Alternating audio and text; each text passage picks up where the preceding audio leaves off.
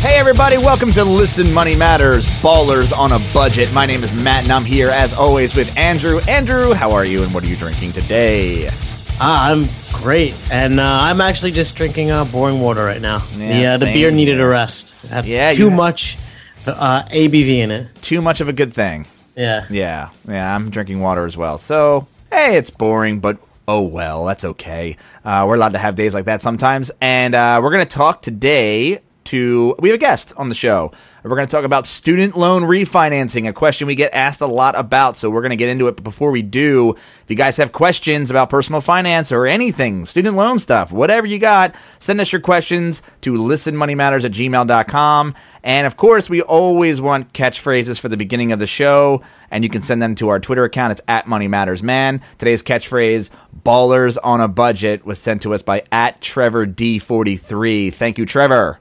And let's get into it. Our guest today is Mike Cagney. He is the co-founder of SoFi.com. Mike, how are you this afternoon?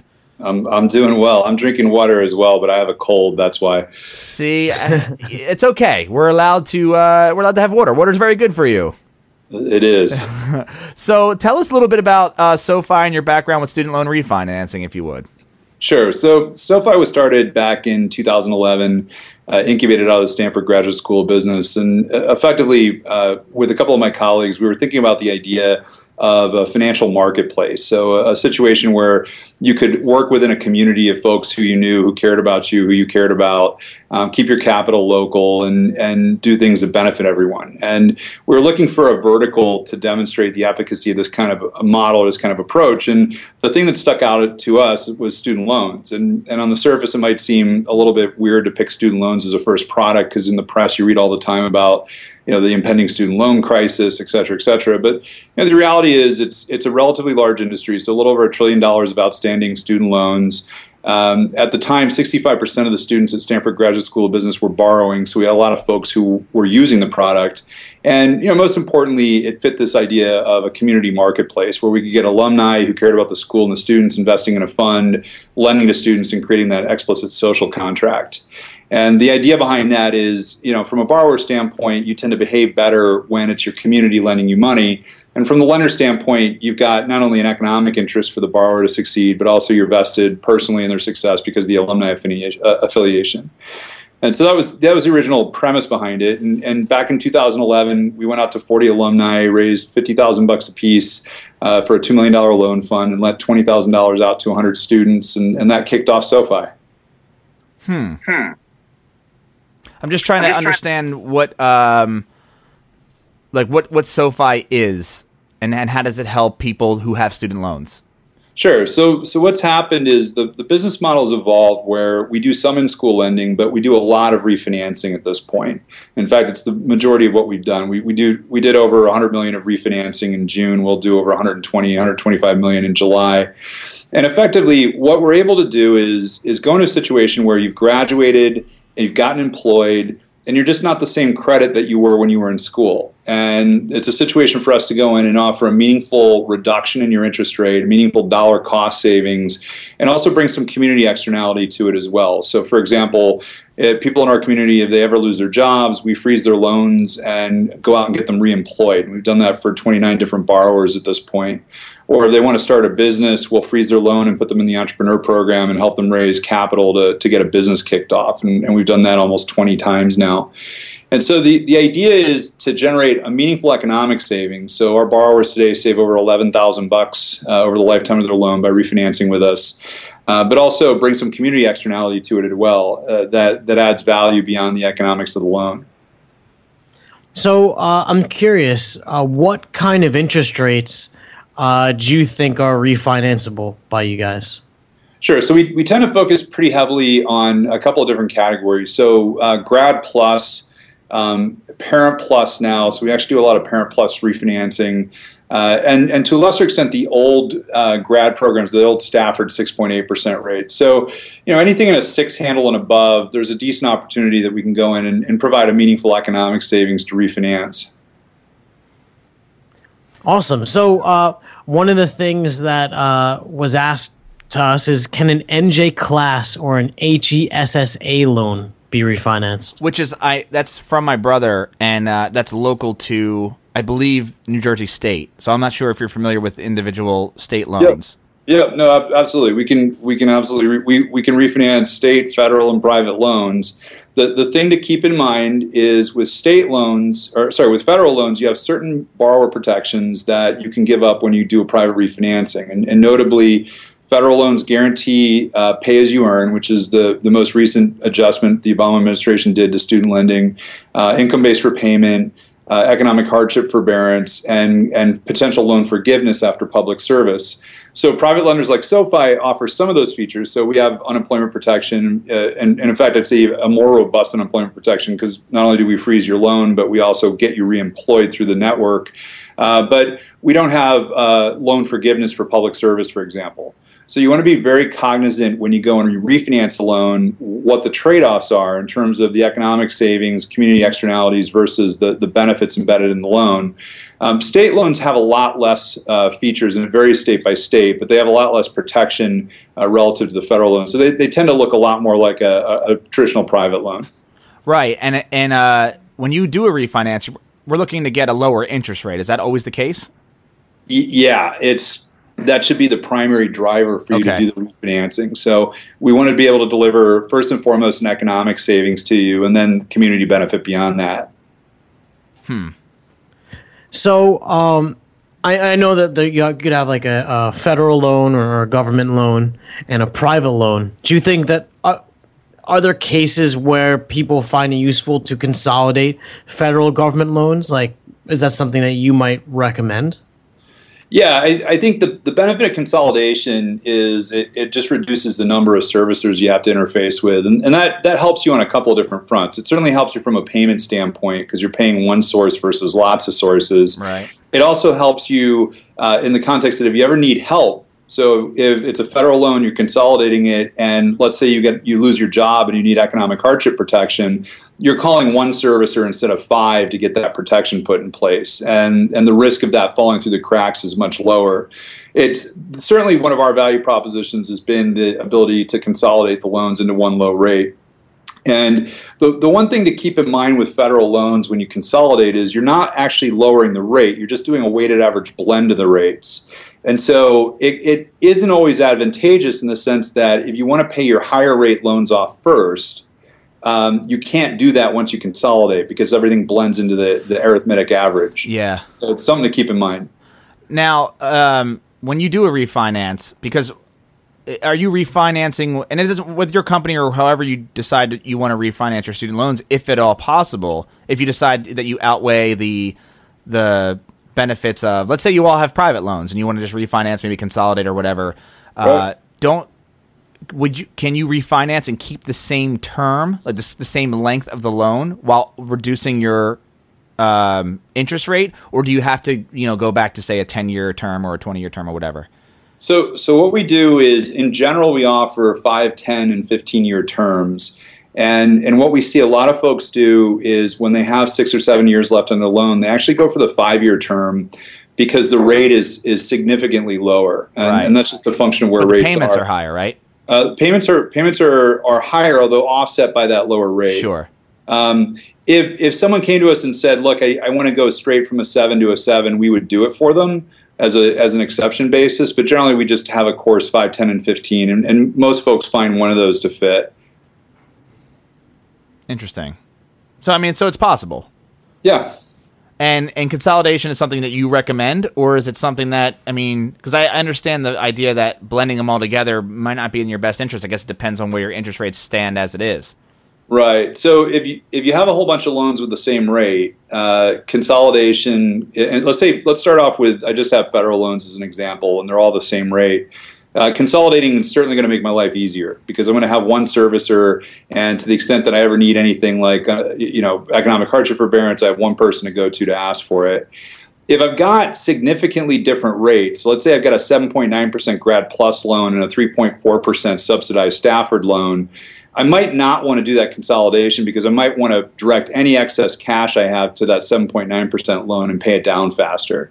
whereas I don't necessarily need to pay that 3.4% loan down faster, and I might not want to pay it any faster than it's contractually obligated to pay down. So it's just a point of consideration that if you have loans with significantly different rates, and you're just thinking about consolidation, not refinancing, then you want to take into account the on the one hand, the ease of consolidation, the benefit it's going to give you in terms of having a single servicer, versus the flip side of being able to pay your higher rate loans down faster. So I'm curious. Do you only refinance and help people consolidate who are graduates, or will you do it for people who are currently in school? So we don't do it for folks that are in school, and we do a limited amount of in-school lending, but we don't do the consolidation at that point. Our view is that you're in a much better position to consolidate when you graduate and you're employed. And quite frankly, for most folks, outside of primarily MBA programs, we actually encourage people to take federal loans while they're in school, because they've got so many embedded protections in them that it's worth the slightly higher rate in most circumstances to take those protections. And then if you graduate and you get employed and you've got a good job and you're happy with what you're doing, you might not need those protections. And then you can look at doing a refinancing that'll save you some considerable money on the loans. But if something happens, you don't get that dream job, or you change majors or what have you, and you come out and you need extra time to pay off, or you need to reduce your payments against your income, those are all guaranteed in the federal loan program. And so there's some very powerful benefits there for in-school lending. We like to refer to it as the federal loan bridge program, because you want to take those loans while you're in school, and then if you graduate, you get employed, there's better options. Got you. Yeah, I want to go a little bit on to the consolidation of government loans. We had a couple of questions from listener Jen, who had said that her parents would have to co-sign on the consolidation together, which removes her from the equation. So, I mean, is consolidation an issue because people are young? You understand? You know what I mean? Yeah, and is she referring to a federal loan, consolidating federal loans? Yeah. Yeah, she shouldn't need a parent cosigner for that consolidation. I think she might be referring to private loans, and in that context, she may have needed a cosigner to begin with, and might need one to consolidate as well. But for the federal loans, if they're already extended to her, and they're not Parent Plus loans, they're just loans to her, she is effectively automatically guaranteed consolidation. I was going to say, what happens if your parents are on the loan and then they screw something up for you? Is that going to be an issue? If your parents are co-signers, the bigger risk is you screw something up for them, because they're basically a backstop to the loan.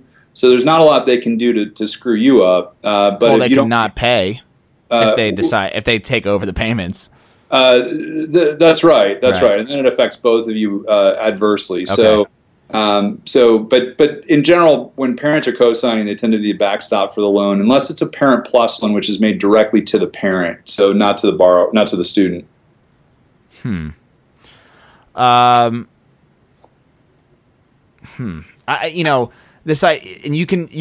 saying that you can consolidate government and private loans together.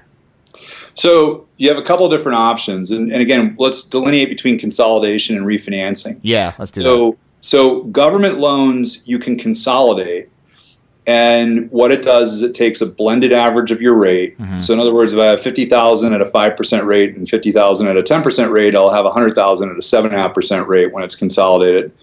And I have one servicer, and that's an automatic process. And in doing so, I don't give up any of the federal protections embedded in the loans. So I still get all the features of income-based repayment, pay as you earn, and so forth. Those stay retained in the loans. I can't consolidate a private loan into that because it's the government that's doing that consolidation specifically for government loans. If you have private loans, many private lenders will do a private loan consolidation. So if you have 3 lenders from Sallie Mae, for example, they'll potentially consolidate those into one loan, and potentially at a lower rate. And then so they'll do it on their own.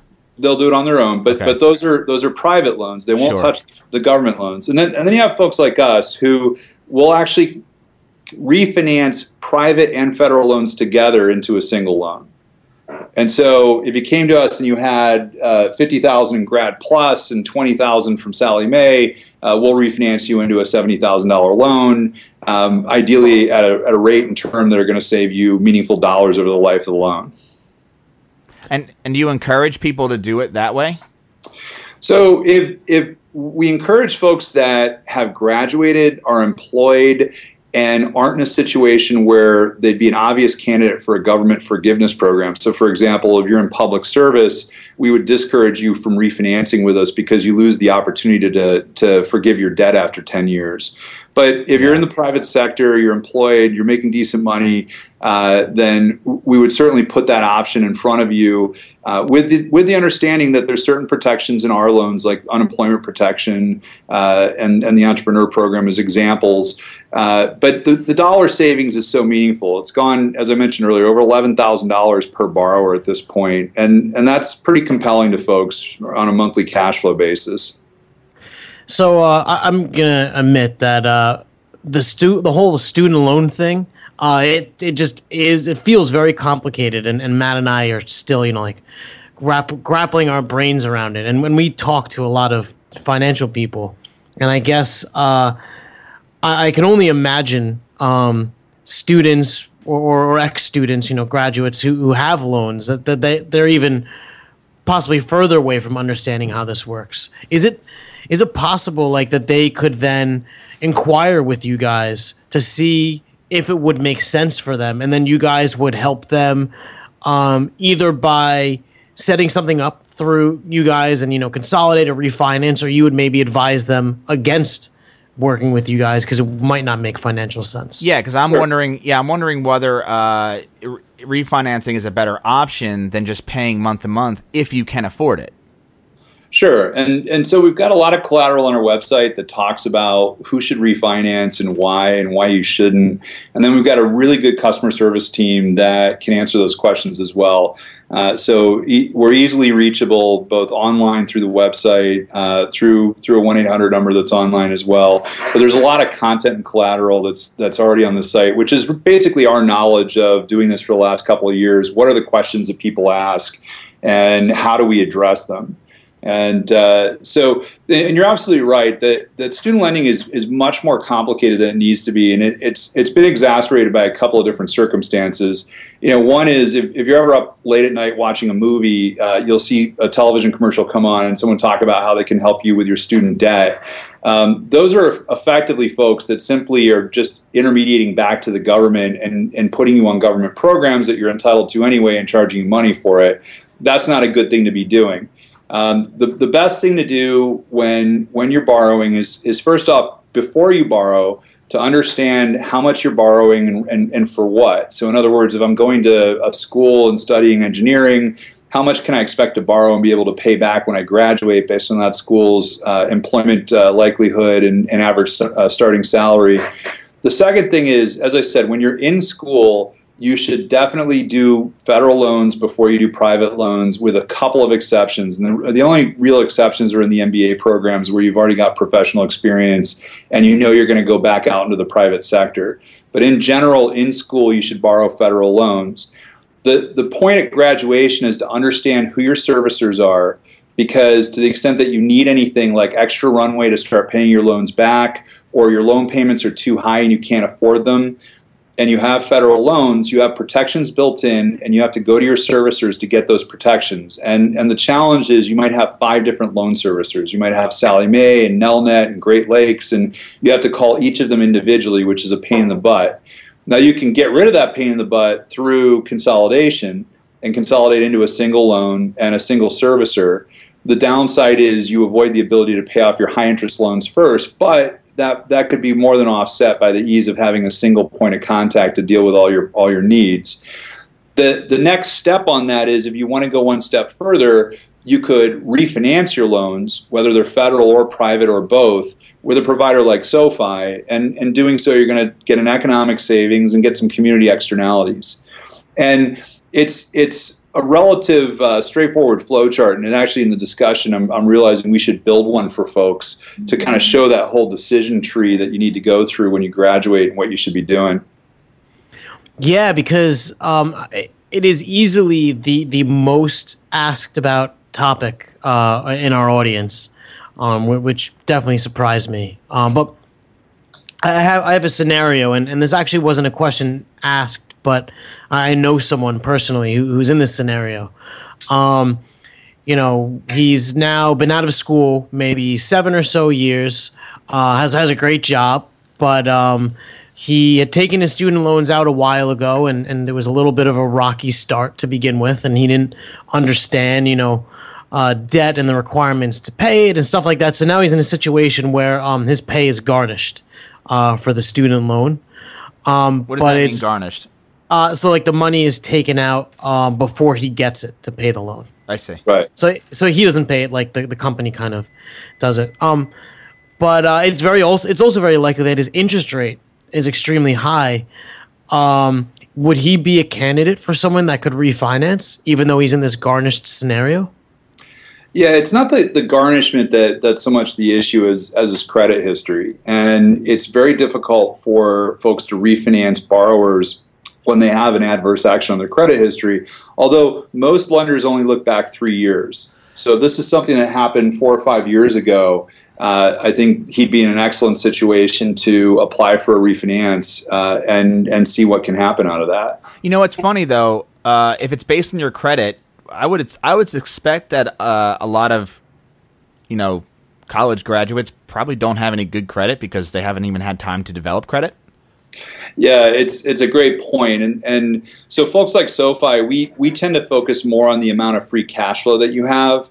Okay. And we think that's a more important indicator in your ability to pay a loan back than your credit score. If you think about underwriting, your credit score, your FICO score is really a history. It's looking backwards into how you behaved.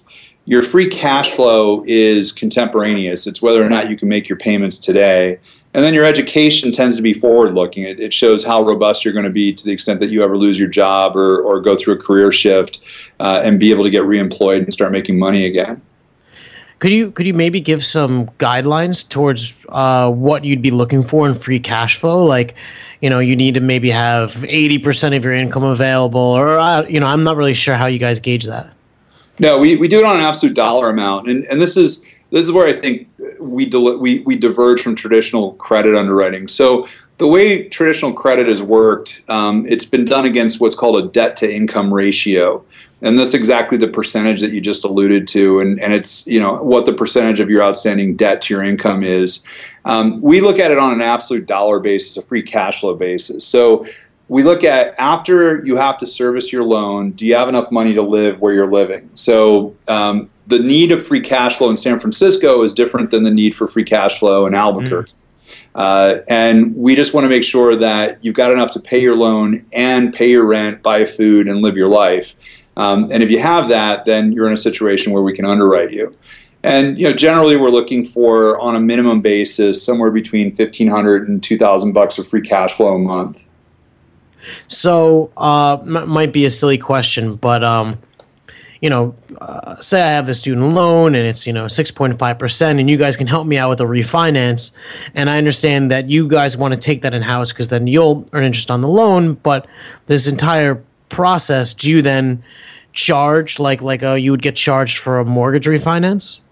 Yeah, so there's no origination fees and there's no prepayment fees on the loans.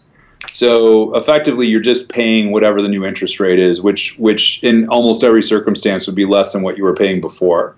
So the basic process to refinance a student loan with a private provider like SoFi is you go on and you apply, and we come back and give you a bunch of different options. We give you 5, 10, and 15-year terms and fixed and floating rates, and you decide which option is appropriate for you. And if you want to go ahead and refinance the loan, then what we ask for is what's called a 10-day payoff form from your loan servicer. So you would go to your loan provider and get effectively the amount we'd need to pay them to pay your loan off and bring it over to us. And then we will pay your loan provider off directly, and now you have a new loan with us. And that process is relatively straightforward. We've had folks do it in as quick as 10 minutes, and other folks take longer because their payoff information was harder to get because the servicers made it more difficult. But in general, it's a pretty straightforward process. And we, again, our customer service folks help our borrowers get all that payoff information lined up so that they can get through the process quickly.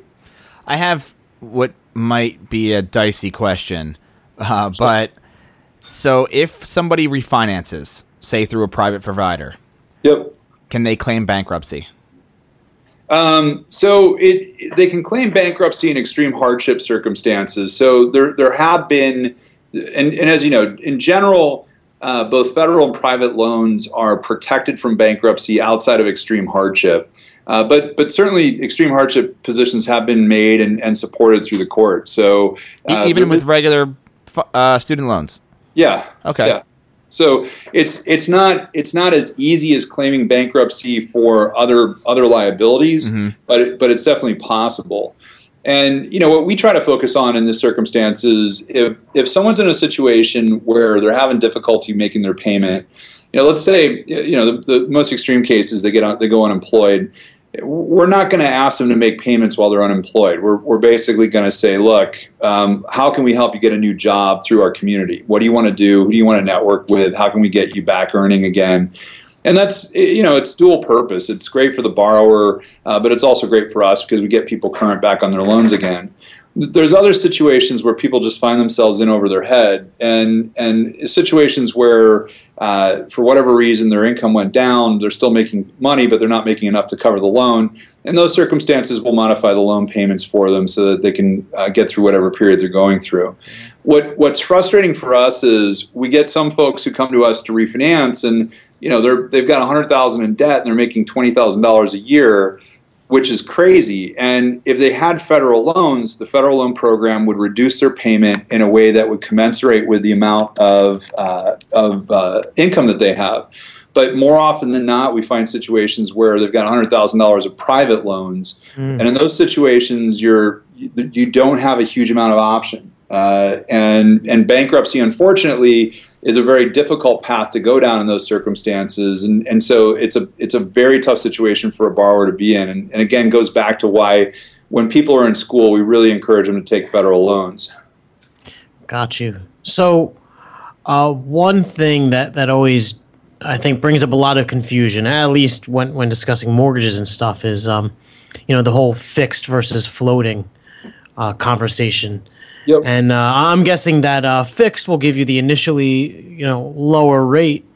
But what do you advise? And I don't know if this is also a silly tack-on question, but if it gets too obscenely high, can they literally refinance to fixed with you again? Sure.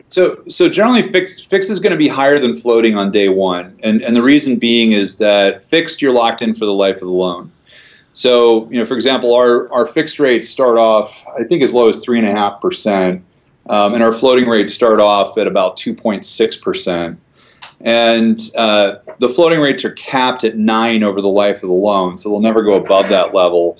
But that's still, relatively high. And so the issue on that is when you take a floating rate loan, you're taking interest rate risk, and if interest rates go up, you're going to end up having to pay more. The problem is when interest rates go up, fixed rates are going to go up as well. So you're not going to be able to refi into the fixed rate that you had when you did the original floating rate. You're going to refi into a higher fixed rate. And so really with floating rate loans, you have to make a decision. If you're going to prepay that loan relatively quickly, if you don't see it as something that you're going to hold for 10, 15, 20 years, but instead maybe something you're going to try to pay off in 5, you can get a pretty significant interest savings on a floating rate loan. And if the loan's capped like we do at 9%, you can calculate your worst case scenario to the extent that rates spiked up. Now, rates have never spiked up that high, but they certainly, that doesn't mean that in recent history they haven't spiked up that high. That doesn't mean that they couldn't. So, generally we recommend folks that anticipate that they're going to get bonuses or they're going to have excess free cash flow and they're going to pay that loan down quicker. Floating rate is a very attractive rate, and it's much lower interest burden. If you need a longer duration, you're a little uncertain about your ability to pay that loan down faster, a fixed rate provides a lot of peace of mind. What's the current average rate that you notice customers consolidating and getting at the moment? Sure. Our average fixed rate is about 5.25%, I think, and that's for 5, 10, and 15-year terms blended. And our average floating rate is about 3.5%. Oh, really? Yep. So, all right. So, to kind of wrap things up, and I have a very specific question to, I have my brother in the room who has student loans, and he has about $27,000 in HESA loans that are averaging around 7%, right? And he's about 5 years into paying, which is through a 20-year loan. Do you think it's worth consolidating them, and will he save more money over the 15 years? So, for instance, he would like to pay them off faster, but by contributing the same amount every month. Sure, and this is where he can go on to a site like ours or another refinancer and load up his situation. I think he's got a couple of good things going for him in that, one, he doesn't have a huge amount of debt. So 27. I know it's crazy. Above average. Well, no, the average is now over 30. Oh, I thought it was 26.